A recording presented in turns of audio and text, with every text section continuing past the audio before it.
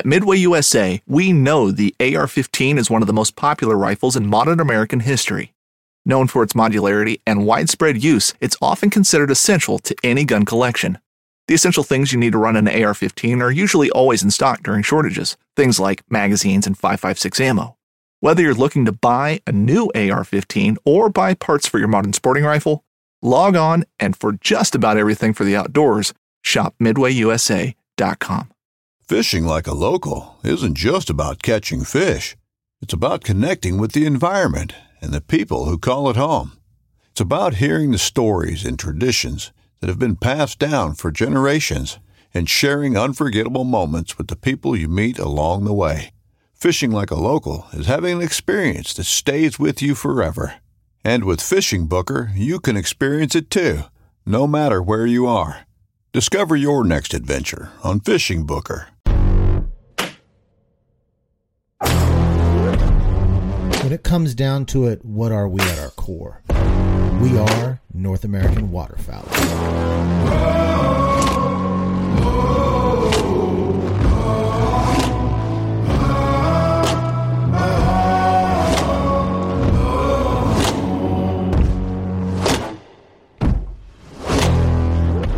Hello and welcome to another episode of the North American Waterfowler Podcast. My name is Elliot, and today this is a very, very special podcast you're about to listen to.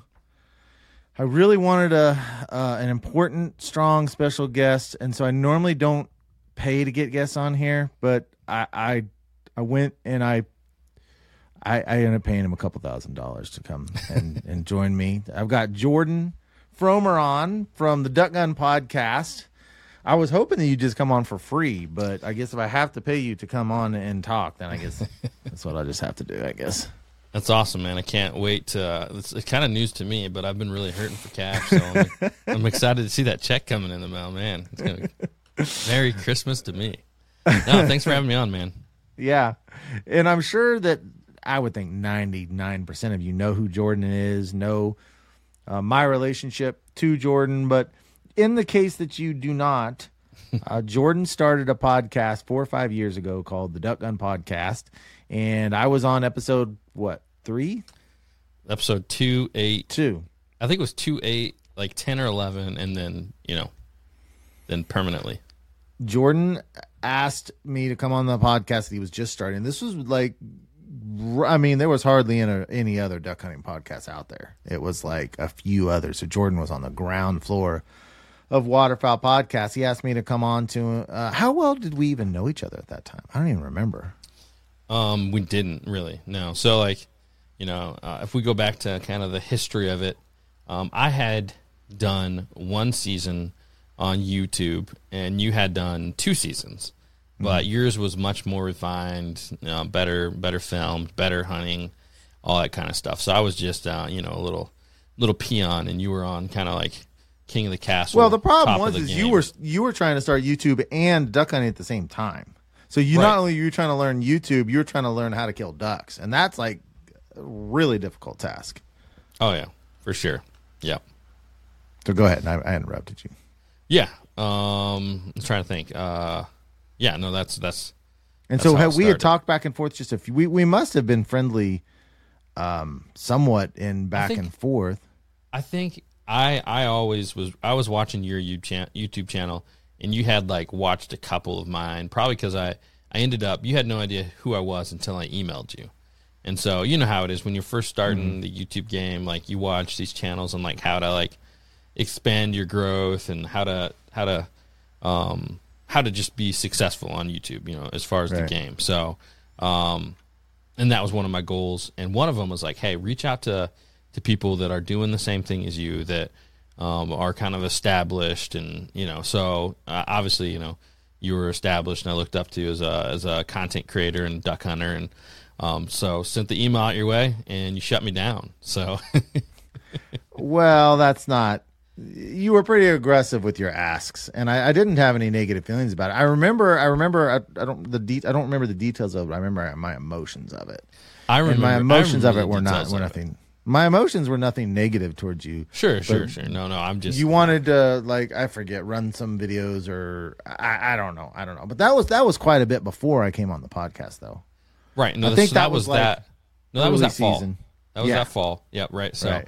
in high, at the beginning of YouTube, all of it kind of seems like really far apart. But then when like our perspective, like this is 6 years ago, right? So now it's like, oh yeah, well, it's only 4 months apart. But Yeah. at the time, it was such a new thing too, right? It was like, it was very far along in the early timeline of the YouTube space and podcasts and all that. So, yeah, I think I was just trying anyway for us to like collab, and even like potentially like help like create content for your channel or whatever, and I think that was kind of where it was like, well, that's you're probably in my idea. Well, I'm stuttering there a little bit, but was to just to help, some way to kind of get a foot in the door. But for you, it's like, well, if this is my style, this is what I'm doing, it's just not going to work. So obviously there was no like negative emotion, but it was kind of maybe like a weird way of trying to get in there. But a better way was when I created my own podcast and said, hey, do you want to come talk about duck hunting on my podcast?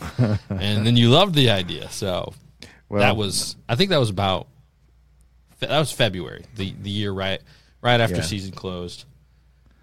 And me running my mouth is about duck hunting I've never been shy about that. And it allowed me the opportunity to just blab a bunch. Right.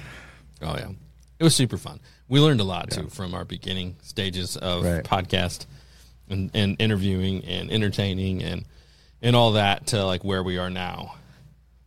Right. Yeah. So I joined up with Jordan and we were partners on the Duck Hunt podcast for 250 some episodes. And now we just went our own way and doing our own things, but the friend relationship remains the same. In fact, we just recorded an episode on the Duck Gun podcast. So if you haven't heard that, make sure and go check that out. If for some reason you've never listened to the Duck Gun podcast, definitely go and check that out, because it continues to crank out episodes, and it's great content. I certainly listen to everyone. Although I did not finish the DU one. I got about halfway through, and for some reason I didn't finish that one and see how that finished off. But you're just not a fan of conservation. It's probably the most likely case. Yeah, that is true. I do not. There are some people that really hate DU. These allegations that I just randomly bring up against Elliot, like I think that's probably the hidden factor behind why the podcast split happened. I was just giving you too much crap, character assassination, too many Southerners mad at you. In my defense, on the title of this recording is Elliot's a Jerk, and I didn't title it, so. And then the podcast is what the real reason why, on my episode anyway, the real reason why I fired Elliot from Duck Hunt Podcast. So. Yeah, because anyone who watches that and sees that and decides not to click on it is going to forevermore thinking that you fired me. Thank you, fired me. But the thing is that they have to click on it, right? Right, sure. So that's the goal with the title. And we talk about it. And like, I did my best to ask the hard questions, but like, you're just too poised, and I was trying to get like a little bit of a rise on all my questions, but maybe I should have been a little bit more aggressive about how I phrased them. I don't know. Well, I can definitely be caught off guard and get uncomfortable and stuttery about stuff if you push hard enough. So I'm kind of glad you didn't. The only one that got me was like, you're not complimenting me enough. I'm like, what? He doesn't think I'm complimenting enough? Huh? Like that one, I was like thinking about a couple times. Like, is he serious? Does he really think I need to? Oh man. So anyway, Jordan had not been on the North American Waterfowler, and so it was about due. And I'm sure that Jordan will be on here from time to time, back and forth. We'll keep hopping depending around. on your budget. Depending on my budget. I just gave you my last 2,000. No milk for us. I'm gonna tell my wife she can't buy milk tomorrow at the store. You and the North American Waterfowler app have all my cash. Nice. So, yeah, well, spending money is anyway. So I do want to progress a little bit more and I don't. A lot of people have probably heard this, but what I am interested about specifically is your social media story, but I want it intertwined with your duck hunting. I'm more interested about your duck hunting progression than your actual social media story, but feel free to filter that in there too, because this would be what, your 7th year of waterfowl hunting? I think it's my 8th. Wait, 8th year. Yeah, it's my 8th. Yeah, because I'm one season 8 for you? behind you. Yeah. Okay, season 9 for me, season 8 for you. Yeah. And so you've been on a steep waterfowl hunting curve, and I've realized it's like, if you really get into something and you become, and this is what I love about like the phrase "the North American waterfowler," is like, I don't know. Correct me if I'm wrong. I don't want to be elitist about this. I feel like when you think of the North American waterfowler, it's not a guy that hunts 3 times a year. It's the guys that are just, it becomes a part of their soul, right? Right. And so Definitely for not. you, Definitely not the Southerners, but no. No. I'm going to derail your podcast. yeah, well, it's got the word North in it. It's not the South American duck hunter. If I didn't make that clear, I would say that the Kansas-Oklahoma border, and you draw a line from there straight across, the North American waterfowlers all exist above that line. It's a joke. It's not true. It's a joke because I don't want to exclude a bunch of friends of mine that are absolutely eaten up with it. But point being, it's like you're so just eaten up with the sport that it's just a part of your daily life, right? And when you get like that, and for someone like you that started and you went 7 hunts without killing a bird, but you kept doing it, and it's been a huge part of your existence, whether through media or just your hunting, that learning curve is greatly accelerated. So when you tell someone, well, I've only been hunting 7 years, well, yeah, or 8 years, you've only been hunting 8 years, but it's like, what does that learning curve look like, and how much mental space have you put into that? So kind of look back over it, and I would love to hear what your thoughts are on just your improvements as a waterfowler during that time. And if you want to weave your social media into it, Jordan's YouTube channel is Duck Gun Chronicles. And so make sure and check that out if you haven't. But that's kind of what I'm interested in. Sure. Yeah. So for me, it's you got to almost start before the YouTube stuff. All that, and I started waterfowl hunting with upland game hunting with my grandpa. So, my grandpa was one of those guys that you just absolutely loved as his grandkid. He was just full of stories, full of charisma. He was a successful business owner, and just all about making you feel like you're the biggest deal ever. So. It was just, I loved my grandpa to death, and anything that he did was like golden to me. So, he did upland game hunting. He'd keep 4 English pointers at a time in his kennel. And like one of my highlights, as a young kid of going out there was just every morning we'd let the dogs out to run. And so, for those of you who know, Chief that's passed away, he was named after his favorite, and by association, my favorite of his dogs. So I was named Chief. He had some brownish tint and brown spots on him.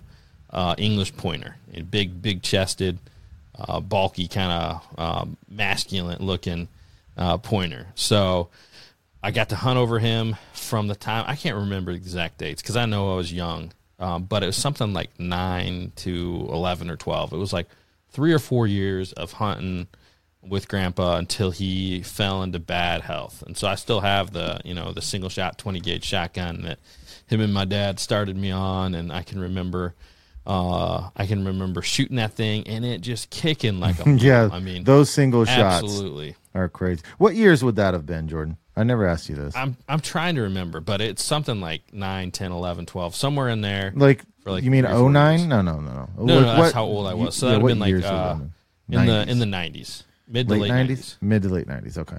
Yep, somewhere in there. So. And you guys were hunting pheasant or quail or chucker or what? It was quail in southern Indiana. Natural? So my grandpa traveled around. Not planted, native birds, right? Yeah, native, yep. They still have, I think they still have some, but I don't go down there. But yeah. So my grandpa traveled around. He was he was an excellent shot. Later on, he actually passed on his A5 to me. So and a lot of you guys have watched my channel know that that's kind of a big part of my channel. It's kind of what the channel and the podcast are named for, Duck Gun Chronicles. It's like if this gun had a mouth, the stories it could tell. Mm-hmm. And it was almost like an actual feeling and thought that I had after my grandpa passed away. He passed that gun on to me. And just having that gun and wishing that I could, go back and talk to him and hear his stories again.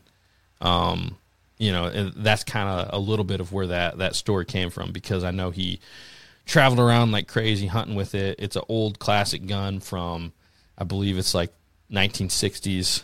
And he just took it everywhere, across the country, hunting upland and a little bit of waterfowl here and there. So Duck Gun Chronicles, Duck Gun Podcast was really named for my gun that my grandpa passed down to me.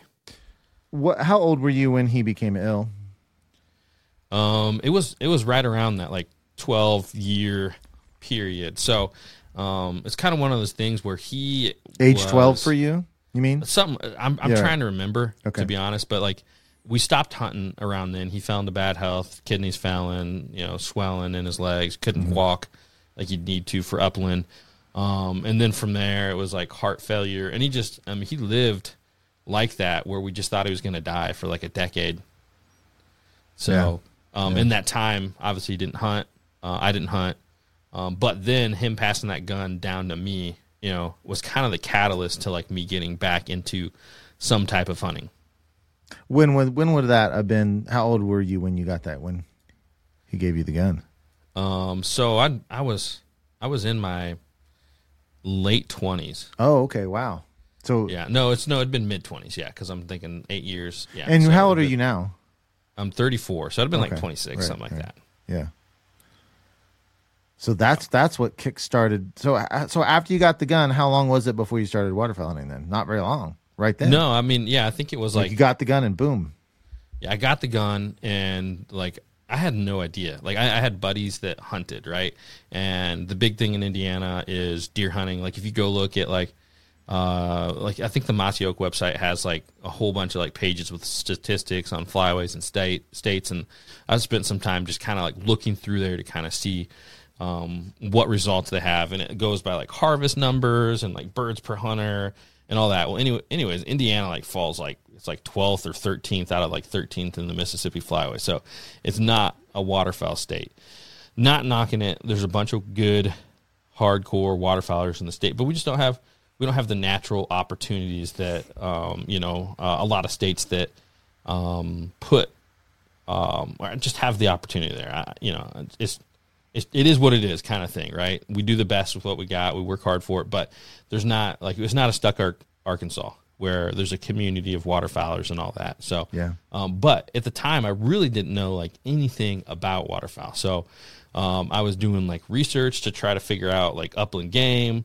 I'm like, well, there's nothing here. So like, what can I do with this shotgun since there's no upland game? I'm like, how do I hunt? Oh, and at the same time, my wife actually got me Chief, my dog. Mm-hmm. So it was like I had these both at the same time. We got the dog. My grandpa passed away. The gun was passed on to me. And so you got the gun after your grandfather passed? Or he gave you the gun and then he passed? Yeah, he did pass it on to me before then. So, but shortly before. Right. The reason I'm asking is because I've heard this story before, but I guess I never put together in my mind the depth of it. Like all of this happened like in such a singular moment for you, and I just never put the depth of the emotion of the gun and your grandfather and the name of the channel all together like this. So it's really, really fascinating. I feel foolish that I haven't put together how deep the emotions on this go for you. Sure. Yeah. It's maybe I haven't explained it as good as I could in the past, but yeah. So that was the catalyst to get me into the waterfowl hunting. So I did kind of the research, found there was no upland game. I'd heard some about waterfowl, did research about waterfowl, found this weird channel of this guy fixing waders in his basement. That's the first video I saw. And then I started watching, I think, you know how the YouTube algorithm works, right? Yeah. It's like you watch one video, all of a sudden it starts recommending more to you. So at the same time, I started getting some more of your videos. I had not hunted like once yet, and I'm watching your season 1 hunt videos. Oh, that's So, crazy. It is crazy. It really is like crazy to think that I watched your whole season 1 before I ever went on my first hunt. Those were that was a terrible run of hunts. I thought it was awesome. I was like, what is this? Yeah. What is this sport that they call waterfowl? I wasn't getting any kill shots that year because I was so brand new to me. But what I was showing a lot of is the experience. I mean, I was showing a lot of that. This is what it's like to do this. I just wasn't showing much success, or we weren't having a whole lot of success that year. Right. Yeah. So, yeah, that was how the inception of Duck and Chronicles came about. This upcoming concert season will be all about the boots, and Tecovas is your stop for the best in Western style. Tecovas has seasonal and limited edition offerings this spring and summer, including men's and women's boots, apparel, hats, bags, and more. All Tecovas boots are made by hand in a time-honored tradition with timeless styles that are always on trend. And Tecovas has first wear comfort with little to no break-in period. It's hard to find this level of comfort paired with this level of style. Stop by your local Tecovas store, have a complimentary drink or two, that's WCB style, and shop new styles. The smell of fresh leather and friendly staff are at your service. Many stores even have leather custom branding to make your boots truly personalized. And with regular live music and events, there's no in-store experience like it. If you can't make it into a store, just visit tecovas.com. That's TECOVAS.com. They offer free shipping on all boots, as well as free returns and exchanges, and ship right to your door. Go to tecovas.com and find your new favorite pair of boots today. Another day is here, and you're ready for it. What to wear? Check. Breakfast, lunch, and dinner? Check. Planning for what's next and how to save for it? That's where Bank of America can help. For your financial to-dos, Bank of America has experts ready to help get you closer to your goals. Get started at one of our local financial centers or 24/7 in our mobile banking app. Find a location near you at bankofamerica.com/talktous. What would you like the power to do? Mobile banking requires downloading the app and is only available for select devices. Message and data rates may apply. Bank of America NA, member FDIC. So then my season 2, you're like, I'm going to try this. And you're like, hey, this dope with a terrible camera can make videos. I can do better than that. I really don't know. I really thinking back. I'm like, what possessed me to actually try to film it and stick with it. So yeah, I took a camera. I bought some low quality action cameras. Super poor young married couple, college debt kicking in, all that kind of stuff, renting, all that. It's like we barely had enough money to survive, kind of thing. And I had to convince my wife I need to buy a camera. I can still have it, actually. I bet you it was like a $50 camera. No, this actually bought one legit DSLR. You said action camera, so I thought maybe. And then I bought $50. Yeah. Really cheap. That's what action I had. Cameras too. Those are garbage. Oh yeah, it's like action cameras. Every time I'd shoot, the case was so poorly made that it would just shake like crazy, and you could literally hear it clunking around in this waterproof case because they didn't make action cameras waterproof back then, and we're walking through the water. So, do you still use that DSLR, or is that just an old one that you don't use anymore? That one's an old one. Yeah. Okay. So I keep it hung on my walls like a keepsake. Oh, it just fell on the ground. There goes the keepsake. It's been soaked, put through the rice twice. Yeah. And it still works. It's just it looks a little kind of yellowish when you're recording. When you started on your first hunts, you had no idea other than what you're seeing on YouTube, how to get this done. Right. So day one, first hunt ever went on, big duck opener in Indiana. And I went out to the spot that I'd scouted and saw birds, and I saw a lot of birds, and I thought that was maybe typical. And so I went out there paddling in my canoe. Did you have just decoys, a dozen decoys or what? A dozen, I think maybe a dozen or 2 dozen. I can't remember what I bought. Probably a dozen decoys. Do you remember the brand of those first decoys you bought? They were Flambeau. Okay. Brand new Flambeau. rigged up, ready to go. I bought a canoe from Michigan. Had to like drive 2 hours to get it, like a $200 canoe. You still have that canoe? I do. It's actually sitting in the snake swamp right now. Why is it in the snake swamp? Because you can't you have to drag something in there, like hundreds of yards. So if I can just leave something there, yeah. So then I just go in, and when I walk to the spot, I jump in the canoe, and Okay, yeah. Good idea. Yeah, hopefully it's still there, unless we had a big flood or something. But and if you guys don't know, Jordan lost an entire huge blind at the snake swamp. It just drifted off, and on high water, it was just gone. Yeah, that's a great found story. it though. Found it, yeah. All right, so continue on. This is fascinating. We've never really deep dived this like this that I can recall. We probably have at some point. we've talked so much. It's hard to remember, but everything. Yeah. But so I went out there, paddling along, and got to the first spot. Somebody there. Headlamp turns on. Keep paddling. Headlamp turns on. Keep paddling. Headlamp turns on. Keep paddling. Headlamp turns on. Oh no! Headlamp turns on. I think it was somewhere around like 10. Oh my gosh! You must have gone in late. Tiny little stretch of river, and so then I just turn up this little creek, and paddle up there, and I set up. Was your heart just sinking? Like this sucks, or no?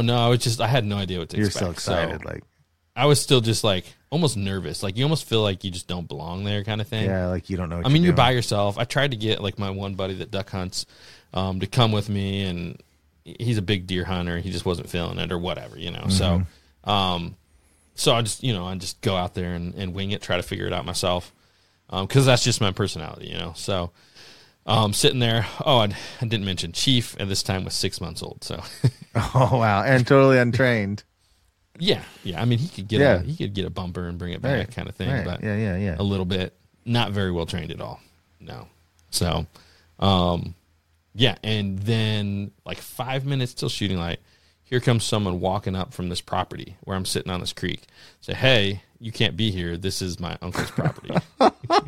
And so, like, I trespassed because I paddled up the creek off the rivers are public land, but for me, like, having like really no idea. I just someone told me that rivers are public land. I'm like, okay, well, the creek's part of the river, right? No, it's not. So, but anyways, this guy must have felt bad for me because I just looked like a deer in the headlights. He's like, that's right, you can sit here. And then he went and sat like in between me and the other group.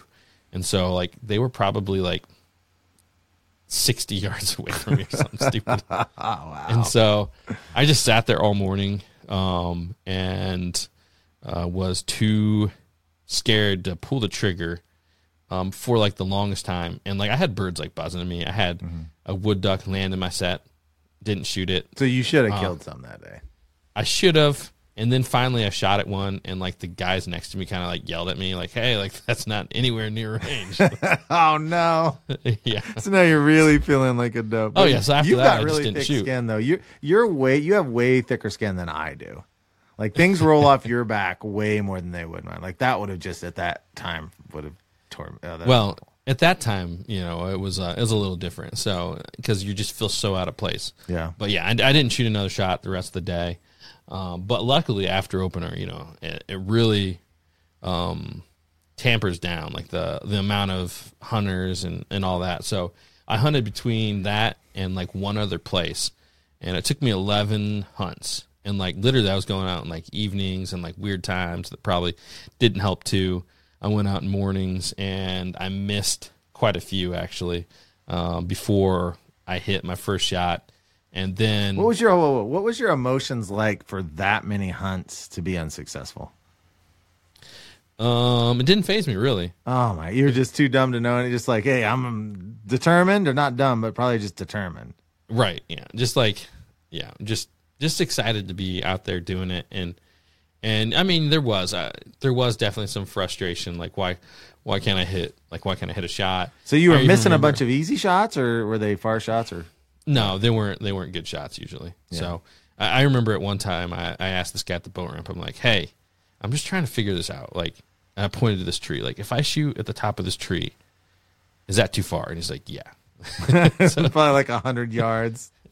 You just didn't know, right? You just didn't know. Right. You just don't know. It's hard to gauge, like, your first time out in the marsh. Like, what is 50 yards? What is 100 yards? Right. obviously right in the decoy is good to go. So, but when you don't scout, all you do is just go out there and throw decoys in random places and don't know where birds like to be. It's going to be hard to kill a bird. So, Right. But eventually, hunt 11 comes, and we have a flock of like 20 mallards come right into the decoys. You by yourself? Almost into the decoys. You by yourself or with someone else? I bring one of my buddies with me. You're like, hey, I haven't killed anything in 10 straight hunts. You want to go?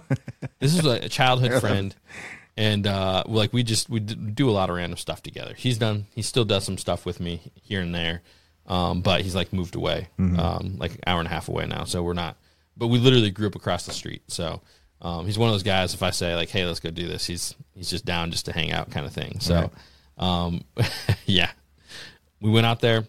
Mallard comes in. And he literally shot at the same bird, saw feathers go, and then but it's still going. And then I crumple it, and it literally like plinkos through the trees and like lands like on the ground, like in between us. Are any of these hunts on your YouTube channel? This one is like roughly, but it's not like in full. Like I have like a montage of the first 11, and after that, I start getting like a little bit better at filming. I've got to go hunts back together. and watch. I don't think I've ever seen those. I've Yeah, got to go back and they're watch on there. those. They're pretty. All right, I gotta It's go like you watch said, season 1. They're pretty. They're pretty rough. them. Yeah, around the mine too. edges. Mine too. So. But I still. But then, like the crazy thing on this hunt is a flock of geese comes in next, and I triple on them. Oh wow! That's crazy. After all that. I was looking at my stats, and my last 418 logged hunts, I've only tripled 6 times. So that's crazy. Your first successful hunt, you triple. Yeah, Were you screaming and yelling, hooting, hollering? I was trying to get Chief to get him, and he had like at this point he's probably like 7 months because we're like 11 months in. And And he thinks hunting is just spectating sport. he wouldn't get him. He had no idea. He's like, "What? We just sit here and don't shoot things. What do you want me to do?" Right. And so in the process, the sad part is in the process, one of the birds got up and flew away that I knocked down. Oh my gosh! So my first bird loss, right? Yeah. Oh, that's Yep. crazy. And then from there, you started having a lot more success, then, huh? Right. After that, I wouldn't say a lot. I probably didn't kill 30 birds my first season. Mm-hmm. So, and that's going like, I went every single weekend that season. What year Like was it every you single started Saturday and keeping Sunday. track of your bird numbers?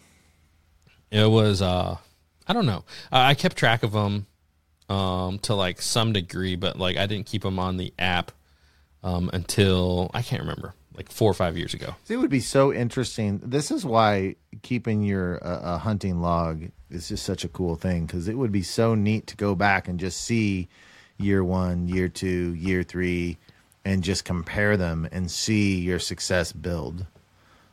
Right.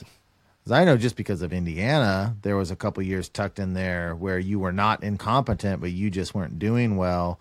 And then you kind of had a breakout year, I don't remember how many years ago it was. Might have been 3 or 4 years ago. I don't remember, but you had a breakout year where you were still struggling, not really. I mean, probably still some that you were green, but more because you were kind of having some bad luck mixed with hunting in Indiana. And then you had a breakout year that you just crushed them. I can't remember. I'm thinking that was about 4 years ago, maybe. Yeah, you can have a bad year in just about any state. It's just No doubt. it's weather dependent. Like if you get Indiana, if we get like a big weather push right at the beginning of the season, it'll blow out a lot of our local birds, a lot of our local wood ducks, and then if we get no weather after that, it's just nothing new blows in, right? So Yeah. it's kind of weird sometimes how fronts can blow birds out, but not new birds in, right? That's one thing where I'm always trying to figure out exactly what's happened or how that's happened. But I've definitely experienced that in the past where it's like we have like where all the birds push out, and maybe it's the pressure just as much as the weather. Yeah. And the weather wasn't actually enough to bring new birds in. So Yeah. That's not a science. It's hard to know. Now, there are some fronts that you're just like, okay, I know this is going to do it.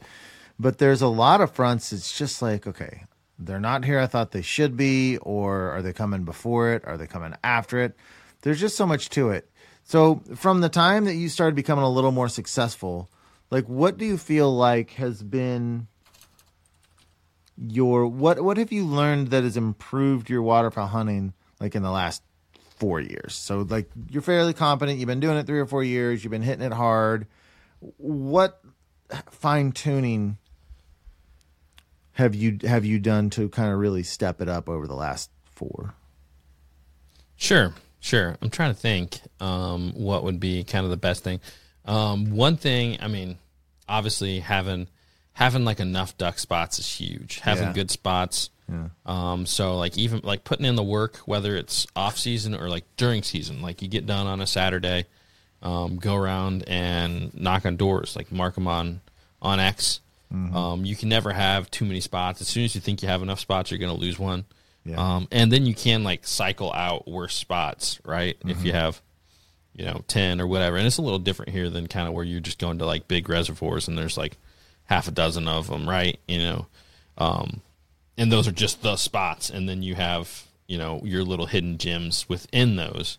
But for us, it's like, my big thing is we got a lot of big lakes with private access, right? So it's public water and private access in Michigan. So you got to have permission from the landowner to hunt. So like you came with me in that little cattail backwater off a big lake. I had to knock on that landowner's door and kind of get the go ahead to do it. So really becoming a salesman to get access to those spots has been huge too, because it's like you gotta put on a good face and you gotta get the yes, right? So putting a good game plan for that and having the birds to actually hunt, it doesn't matter how good you can blow a duck call, it doesn't matter how good your concealment is.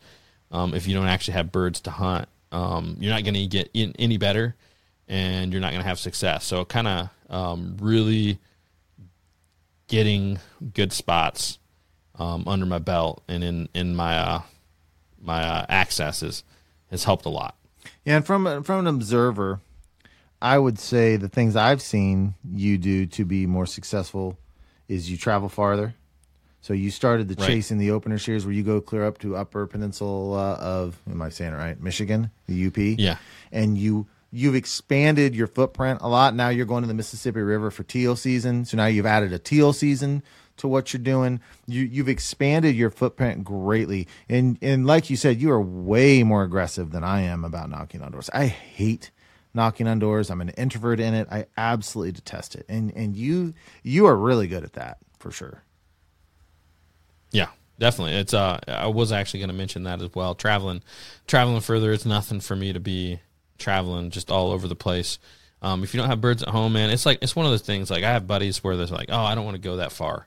It's like, well, what? So we're going to go to the marsh and sit there and not see anything, and then maybe sit there even longer because we haven't seen anything, or we can get up a little earlier, drive a little further, quit a little sooner, and still be done at the same time, but we actually shot birds. So, which one sounds more fun to you?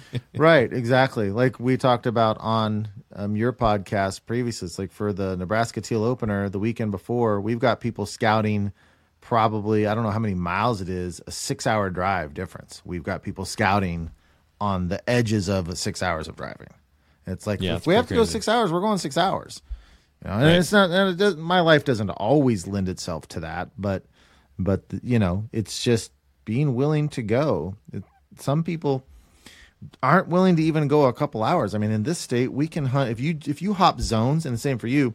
If we hop zones, you can hunt from September 1st clear till mid-February when goose close with almost no breaks. If you're willing to put in 2-3 hour drives on a semi-consistent basis, it just goes into how much do you want it? And if you don't want it, it's okay not to do that, but how much do you want it? Yeah, but you can't complain about it, right? Exactly. If you're not willing to put in the work. I mean, we can't all live in Nebraska. Some of us have to work for our birds and scout and be good hunters. Yeah, that's true.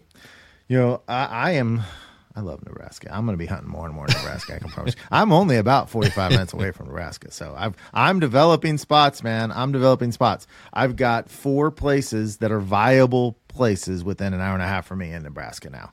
Last year I picked up 2 more after last year. Now I haven't killed a duck in any of them, but it's going to happen. I'm telling you, it's going to happen. So it's that developing places. And sometimes there's places right under your nose. I found a place that was right under my nose this off season that I went into. I was like, man, I had checked it one time. It really didn't look any good. And I went into this year and it's like smartweed everywhere. It's like, how have I not been hunting this hole? It was just right under my nose.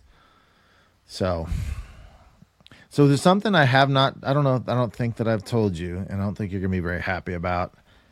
So on North American Waterfowler app, I moved wood ducks down to 4 points. I figured that probably happened when you took over. Any way to make the Central Flyway win more often, and you're going to do it.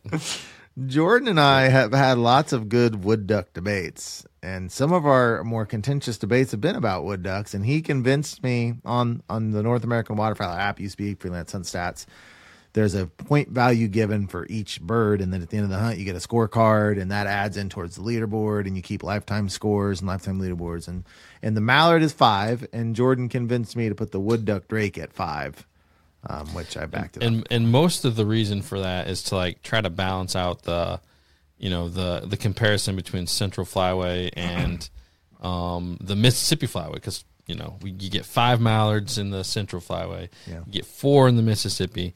We shoot a lot more wood ducks. We get 60 days. You guys get 75. Yeah. And every year, the Central Flyway just floods the top of the leaderboard. Well, but now you can sort by state. You can sort by last 28 days. And sometime, probably by next year, it'll be regional. It'll be by Flyway, which you and I had talked about doing that. And I'm sure that is going to come. And I imagine it'll be probably not this year, but the next year. So then you can compete, state level, last month level. So what you're saying is that the main leaderboard doesn't mean anything anymore. What I'm saying is that there is no way in hell that shooting a wood duck drake should be as much as shooting a green-headed mallard. But the thing about it is, on a single hunt, you can't actually get the same amount of points. Well, then move. Quit hunting wood ducks and go chase mallards. Did you know that I had changed that? Oh, I mean, from our conversations, I figured that was probably going to be not long lived. Yeah. When you need mealtime inspiration, it's worth shopping Kroger, where you'll find over 30,000 mouth-watering choices that excite your inner foodie. And no matter what tasty choice you make, you'll enjoy our everyday low prices, plus extra ways to save, like digital coupons worth over $600 each week. You can also save up to $1 off per gallon at the pump with fuel points. More savings and more inspiring flavors make shopping Kroger worth it every time. Kroger, fresh for everyone. Fuel restrictions apply. So you probably didn't see it because it just came out today. Did you happen to see the video I put out of Bobby Hayes trying to help me become a competent duck caller? I have not watched it, no. I saw it, but I haven't watched it. It took me 2 years of building up the courage to go and do that, sitting there in front of a professional duck caller and be like, okay. But it was a really fun event. We went to his shop, spent about 4 or 5 hours just hanging out, talking. We made a whole video where he listened to my calling and helped me improve it. And I really, really gained a lot from this experience. And if you guys listen to the podcast, Bobby's been on here about 4 times. And I'm going to release so the video is about 17, 18 minutes, but I've got the whole session was an hour. But it just doesn't work to put out an hour YouTube video. So I'm going to drop that entire session with Bobby here on the podcast really, really soon. He's just a remarkable, remarkable guy, and he puts out some crazy good duck calls. So I've been talking to Bobby, and if you guys want to pick up a duck call, go to ducklandercalls.com and use the code NAW23 for 10% off, and you can pick up one of his calls. His calls are awesome. I've been wanting to get one for a long, long time, and this will be the 2nd or 3rd year now that I'm using it. But you guys have heard Bobby on here. He's just a straight killer as a duck hunter and a caller. So go pick up one of those calls, and we got you guys a 10% off discount. So did he help you kick the crow sound? Honest to God, I got a crow call comment within the last week. So season two, picked up a new duck call, and I mean, I have refined my calling to where even when Bobby listened to it, he's like, it's not bad. You're almost there. And so over the last couple of years, I've really moved it forward and refined it a lot. But season 2, it was awful. And I was doing something with the call that it really did sound like a crow call. It did, yeah. It did, and I remember pressing you on it a little bit, but I could tell it actually bothered Oh, you. yeah. So, Yes. so I didn't press it. That was Made a couple jokes. either if you talk trash on my dogs, but the crow call comment for a while, that would get an instant delete on a video. Like that, was hitting a soft spot because I knew my call was sounding terrible, and that was just like people will judge you as a waterfowler by your calling, and yeah, that was a real sensitive spot for a long time. Right. And someone there was one video that got the most crow call comments from season 2, and that was the video that I just got a crow call comment just recently, but it didn't bother me now. I'm past it. It didn't bother me. It didn't. Well, because you fixed it. I fixed it. It's when they say something about you and it's not true, right? It doesn't affect you. When it is true, you're like, shut up. Yeah, I know. I know it sounds terrible, but so, and Bobby was really, really able to help me. So I had gotten to the point where I was using pressure in my lungs properly, but I was releasing the pressure too quickly. I won't go through all the detail, but I'm going to release the full hour on here. So it's a pretty cool podcast, and the video is on the YouTube channel. Let's switch gears unless there's anything else on. Yeah, I think you hit that pretty good. Let's switch gears to your puppy. And I know that by the time this is out, that video is going to be out. So talk to us about, it should be. This thing's not coming out until, maybe it is next week. Maybe it does come out next week. All right. Well, I know that you've got some things you want to reveal in your video, so don't reveal anything you don't want to. And how's it going with the puppy? Man, it's always fun having a pup. Yeah, it was pretty tough losing Chief, first duck dog that I've lost. So but I knew as a duck hunter that I just really don't have desire to hunt without a dog. Yeah. So it's for me, it's so much a part of it that it's not duck hunting without a dog. So yeah, I definitely knew that I needed to get a pup. So I picked up a new pup from Southern Oak Kennels North in Michigan. They're not too far from me. And, so it's a British? Yeah, it's a British lab. Just loving every minute of having a little pup. I shouldn't say every minute. There's been a couple. Yeah. Like the crate training is like trying to be off work as quick as I can, like going as late as I can, come back and forth as much as I can to let them out to like do that initial training. Yeah. I was on the retriever trainer and I was like, hey, like, how do I keep my pup from like peeing? They're like, and some people on there are almost insane. They're like, if you can't be there every hour and a half, you need to hire someone else to let your dog out. I was like what? Like, what do you mean? Like, that's not going to happen. Yeah, I can't afford to hire someone to let my dog out to pee. Right. And I also have a job. And, my wife works certain days of the week too, or she's doing whatever she's doing. It's my dog and my hunting dog. And so it's my responsibility to do it. But it was a lot of work firsthand. I forgot about all that, but he's past that. He's pretty well crate trained.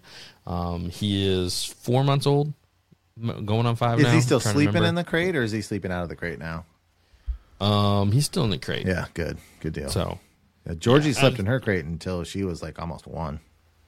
Yeah, I'm a fan of that too. So, but he can be out with like. I still try to keep a good eye on him, but he's getting pretty well behaved. Yeah. So, how many bathroom accidents out of the crate have you had? I haven't had one in like a month. Oh, plus, fantastic! So, yeah. He's doing great on that. Now that I've actually used the crate training process, and I don't know if crate training processes differ because I use the same one you used. I'm sure you watched the exact same videos from Life of Teat on theretrievertrainer.com. It is a different ball game with potty training and with behavior in a dog when you follow a crate system. Every person that I know has a puppy, whether they're a hunting dog or not, I say, hey, if you've never crate trained a dog, I'm telling you, it is an absolute game changer with the dog's behavior.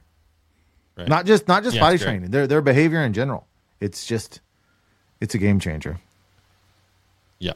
Definitely. It's been great. At first I was like, oh man, I kept having like a couple setbacks, but it just takes time, especially if you don't have, like, I think if you actually do have the time to be on it every single hour and a half to 2 hours and like you don't have a job, then I bet you can get it done quicker than what I did.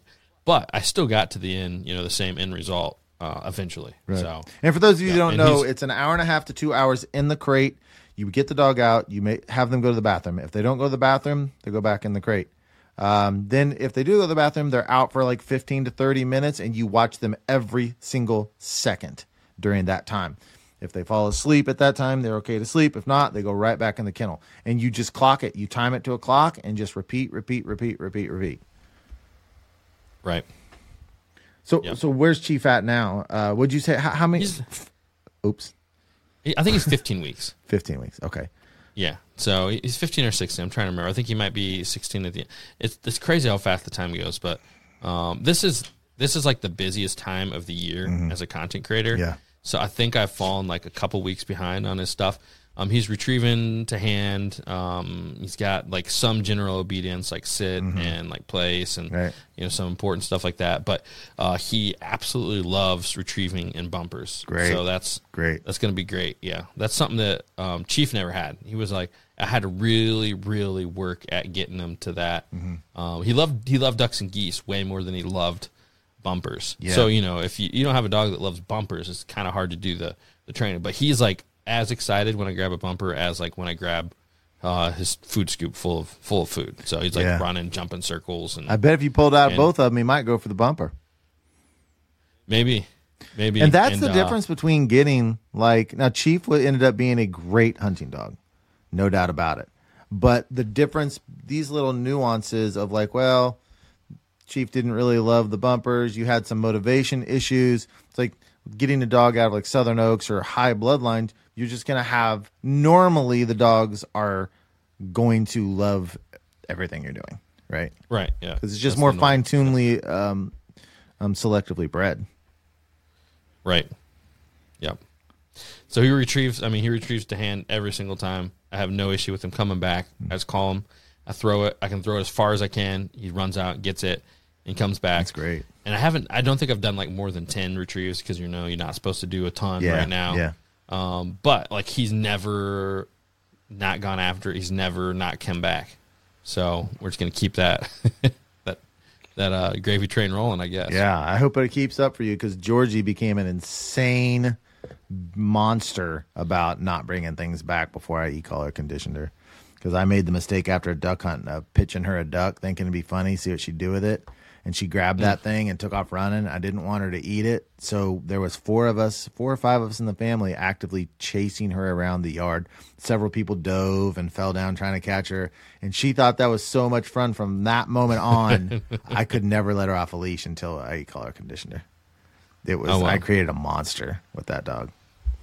I cannot wait to see your progression with this new pup. It's going to be so fun to watch you. I really do hope that you decide to get into the hunt test stuff because it's so enjoyable. I did it just to prove myself, and I didn't know how I was going to feel about it. And it just makes the off season, it adds something to the off season that is just, at this point, I feel like irreplaceable for me. I can't imagine not doing some hunt testing during the season because the hunt test stuff, when you run your dog in for everyone, there's adrenaline going. You're excited. You find this little group of buddies to train with. It gives you like real strong purpose and motivation. And I know Thomas is going to go down that road with his little dog. I hope that you do.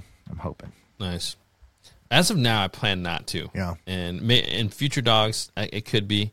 My issue is like not like I don't disagree with anything you said. It probably is really good, but with how busy I am, Yeah. and I got kids 2 and 5, so I'm Yeah. like I don't want to add another hobby because Sure. I'm super addictive personality. Obviously, when it comes to duck hunting, and I'm like going crazy with that. So That's smart. Yeah, Because I love fishing with my kid in the Yeah. summer. That's what I'm going to keep doing. I absolutely agree with you. I retract that. I don't hope that you do because I've got my kids are now leaving the house. I've got 2 of my Perfect 4. time for you, right? Yeah, 2 out of 4. And if But the thing is, like, when your kids start leaving the house, and those of you that have had this happen, you'll know what I mean. It's like the loss of a 2 to 7 year old child, like that little essence of being gone forever, is more painful than I ever understood. You go back and watch old videos of them as a toddler. My wife and I, we can't hardly even watch those videos. It is so painful to have that thing, that adorable little innocent, sweet 2 to 7 year old. I mean, they're great at other ages too, but right around the end of third grade, they kind of lose the baby in them. Where that whole time where you can still see the baby, but they're older. It is the most innocence, right? Yes, it's the most precious times. And when it's gone, it is like something has died. I mean, it's literally, you grieve over not having that. I will talk to my son, and sometimes I won't hear what he's saying because I'm looking at his face and just daydreaming about him being a little toddler. So yes, absolutely use that time for that, because you're only going to get it once, and you want every second of it. Right. Oh yeah, and I already see it coming. And like with what we do too, content creation just adds one more layer of time that it takes away from us. So I'm like, yeah, I'd love to do the training. I see the perspective of it being great, but I think when I'm in your shoes and at that time of life, I think that's probably when I'll take it up, because I do love the idea of it. Yeah. So what is your goals for this dog exactly as far as training goes? Not to break. Chief broke, and I had to tie him up or he broke. Yeah. And you know how that gets on hot and heavy hunts. Yep. Where they're just coming in crazy. You're messing with them. You're trying to get them like right back, tied up into the blind or whatever, you know. It can mess you up. And also that, but like if you're layout hunting, especially, it's super not safe for the dog. Chief did have hearing loss too, and I think that was because he was breaking in front of all our barrels. Sure. Right, he was getting muzzle blasted all the time, so his hearing was greatly diminished at the age of 6. So it was only going to get worse. So I really want to have this dog be steady and be a solid meat dog. Now, if I get to the hand signals, that'll be great. So that's about as far as I want to take it. Yeah, it really parallels my dogs, because my first dog was a litter out of the paper. She was a great little retriever, but not steady. And so my second dog, Izzy, was just, hey, be steady, bring the birds back. That's all I want. All I'm asking you to do. And she took a few hand signals, but it really was just like, be steady, bring the dog back. That's what she did. And then now with Georgie, it was like the right time in my life to be like, I am going to throw everything I have into this and see. And I really, at this point, Jordan, if Georgie doesn't run in the Grand, I will be shocked if she doesn't. At least she's qualified for it. She could run in it whenever she wants. But I really believe with the resources I have around me that I can put her in a position to have a real chance at passing at the Grand. She's not there now. Nice. She's not there now. But I think I'm viewing it just like a career for her. And she's 4. And maybe it's when she's 7. Maybe it's when she's 8. I don't know. But I've got her whole life, hopefully.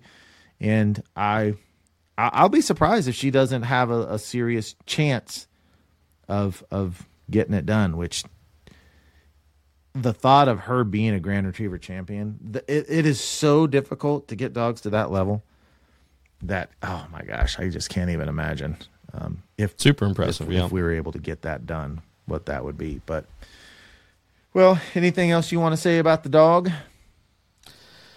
No. Yeah, I'm right there with you. I'm looking forward to seeing how he progresses, and it's actually going to be fun. I think I'm going to take him on, I got a lot of trips planned coming up.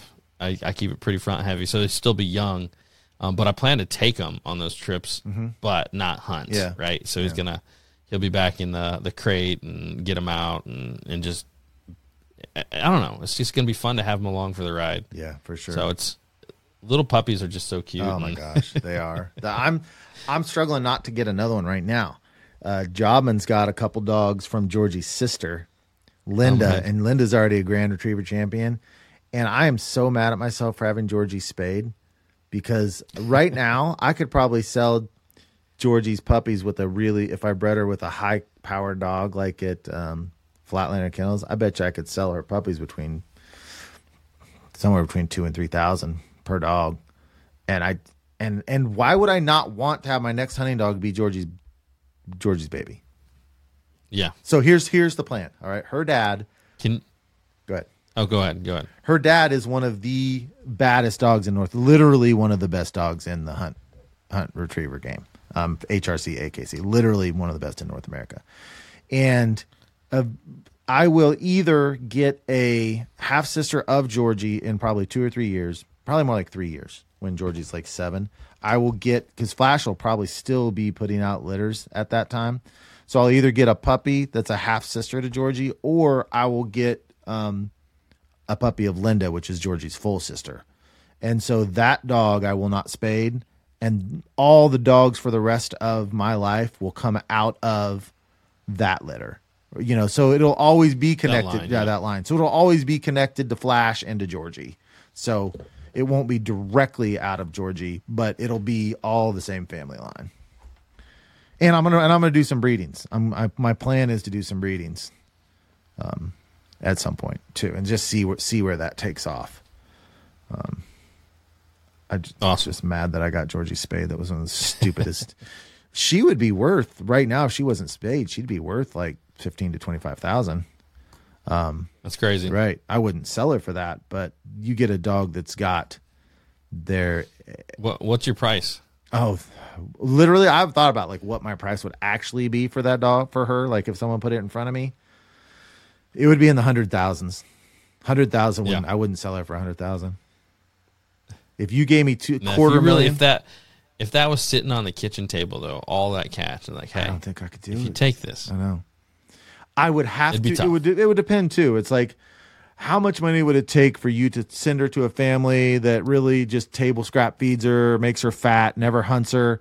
You're gonna have to give me millions for that. You know, I'm there. There's no way I'm going to sell her even for a couple 100,000 to people that are gonna. I love that dog almost like a child. I mean, yeah. It's just there, no way. But actually, if someone I knew has a great home, and gosh, I'm serious, it might have to be close to $250,000. I mean, but dog trainers do it all the time. I know. You know what I mean? I guess they're just callous to it. Well, dog trainers, they don't, there's no way that they can develop the same relationship as an amateur with their one dog. Right. I mean, like Jobman's got 80 dogs out there, and he loves them, and he treats them well, and Flash is actually his dog, that his like truck dog. And I'm sure he feels that way about Flash. But when you're running through, like they train like 30, 40 different dogs a day, there's just no way you could develop this. Sure. Of course, that jet dog they all got to start somewhere. They got to sell their first dog, right? That they trained. For sure. Yeah. So they could be just the first step in Elliot becoming a dog trainer. Hey, never selling Georgie. I can, and she's not spayed, so, or she is spayed, it's off the table. But yeah, I just I know I love Dizzy, but man, I don't think I ever would either. The kind of love I have for this little Georgie is probably over the top. It does probably help that she's like a stud retriever and all that too, right? It absolutely does, because I remember my chest puffs out a little bit. I remember when I used to socialize her and take her into like Home Depot in the cart and everything, and people would see her, and I was like, they've got no idea what I've got here.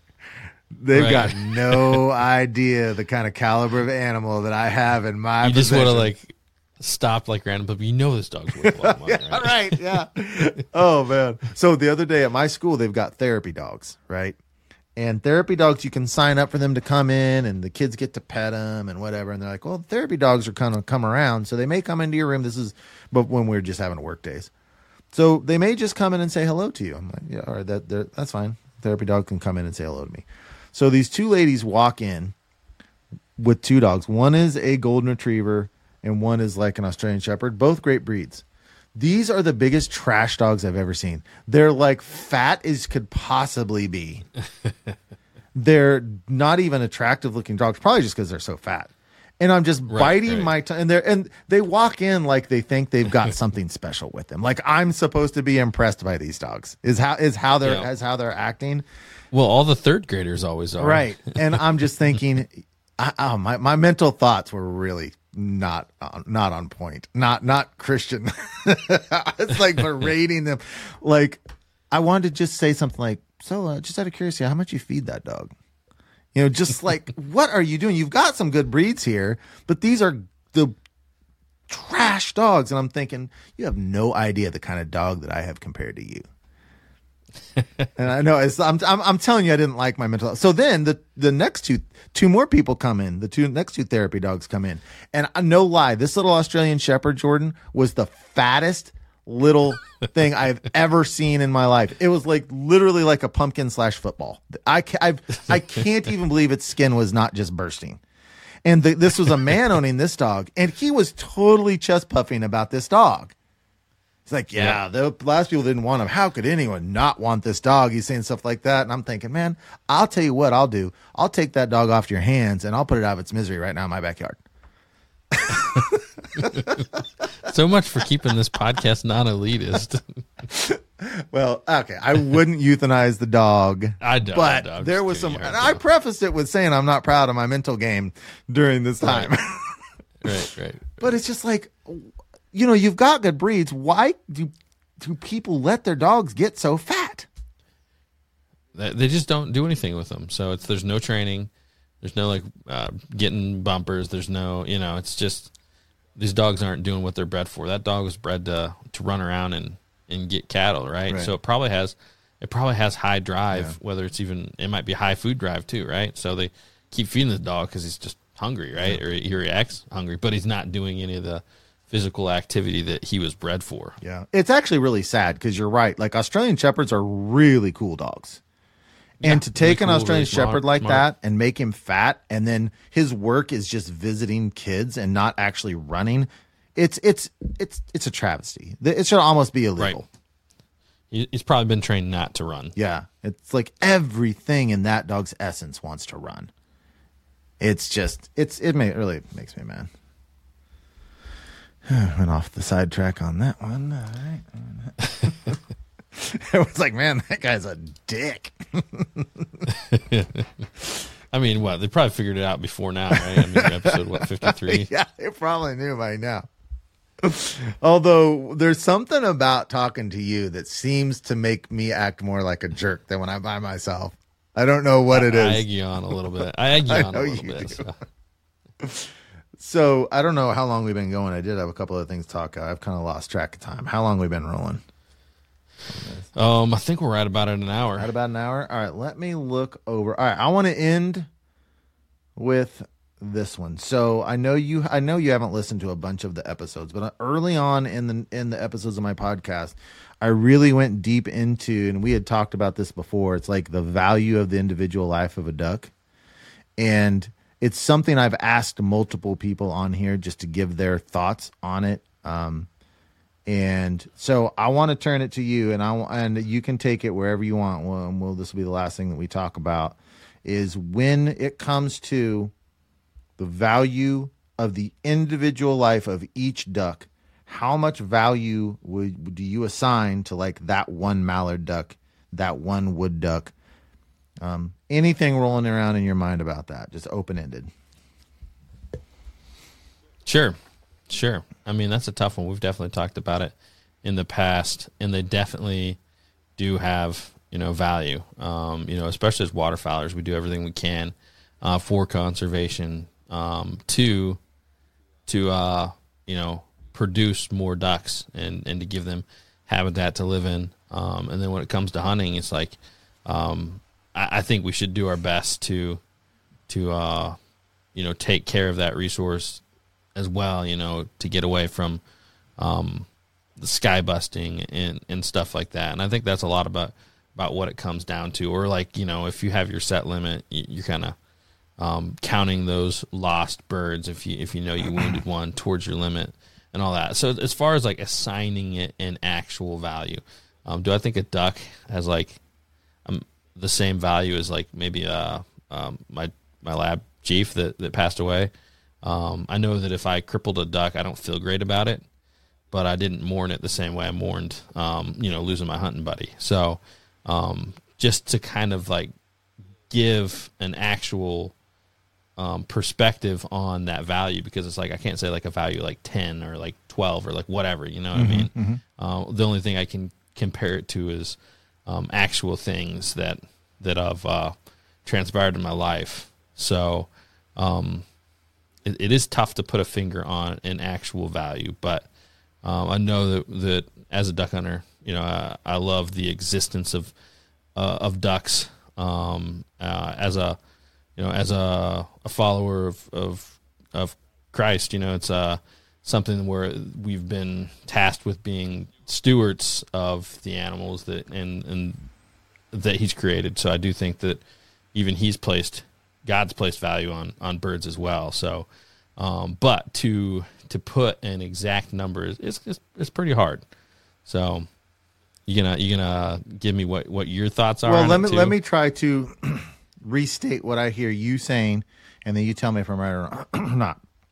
Is that the individual value life of a duck does have a certain level of value, but and that would play out in your hunting as though it controls your shot selection. So you're unwilling. A duck has enough value to really try not to wound it, but some wounding loss is acceptable. It has to be for us to do what we do. But there's enough value that you're going to say, hey, I'm not going to shoot certain shots because I want to limit wounded loss.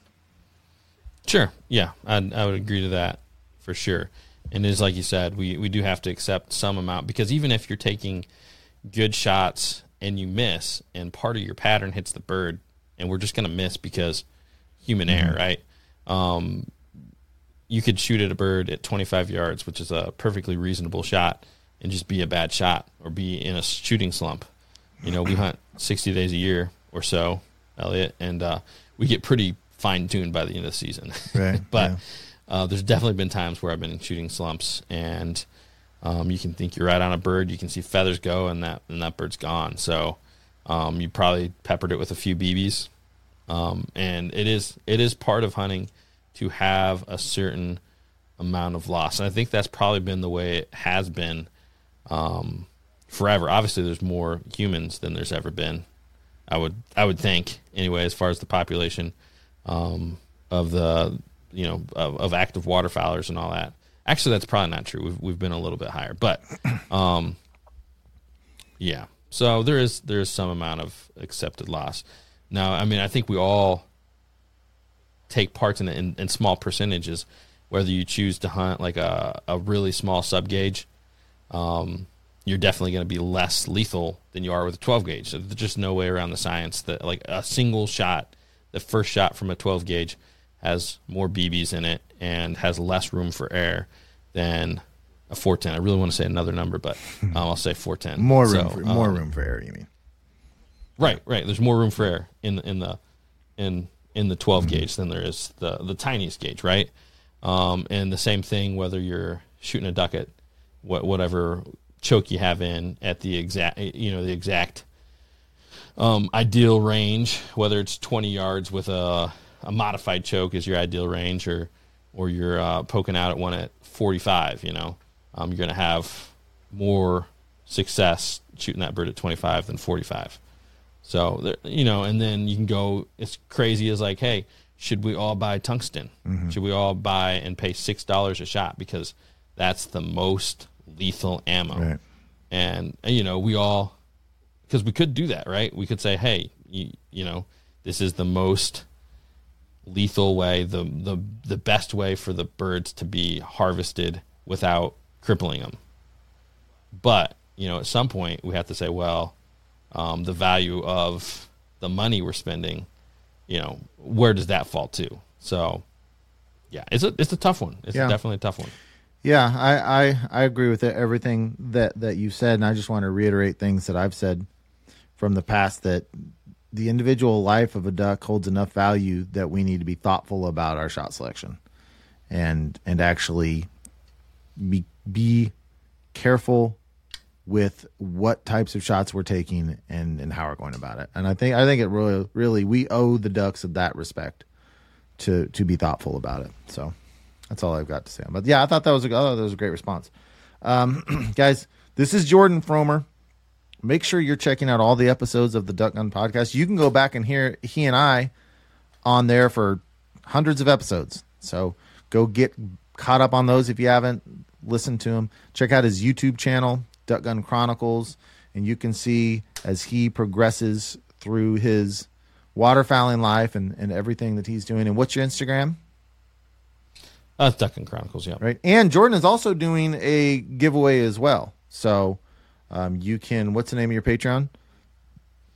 Duck Gun Chronicles. Patreon.com/Duck Gun Chronicles. Right. So if you want to double up and try to win a giveaway with me and with him, go for both of them and see if you can get double your chances at winning that. It's going to be a great time. So I really appreciate you coming on here, Jordan. It's been too long. Should have happened earlier, and love everything that you're doing. And I'm sure that we will have you back again sooner rather than later.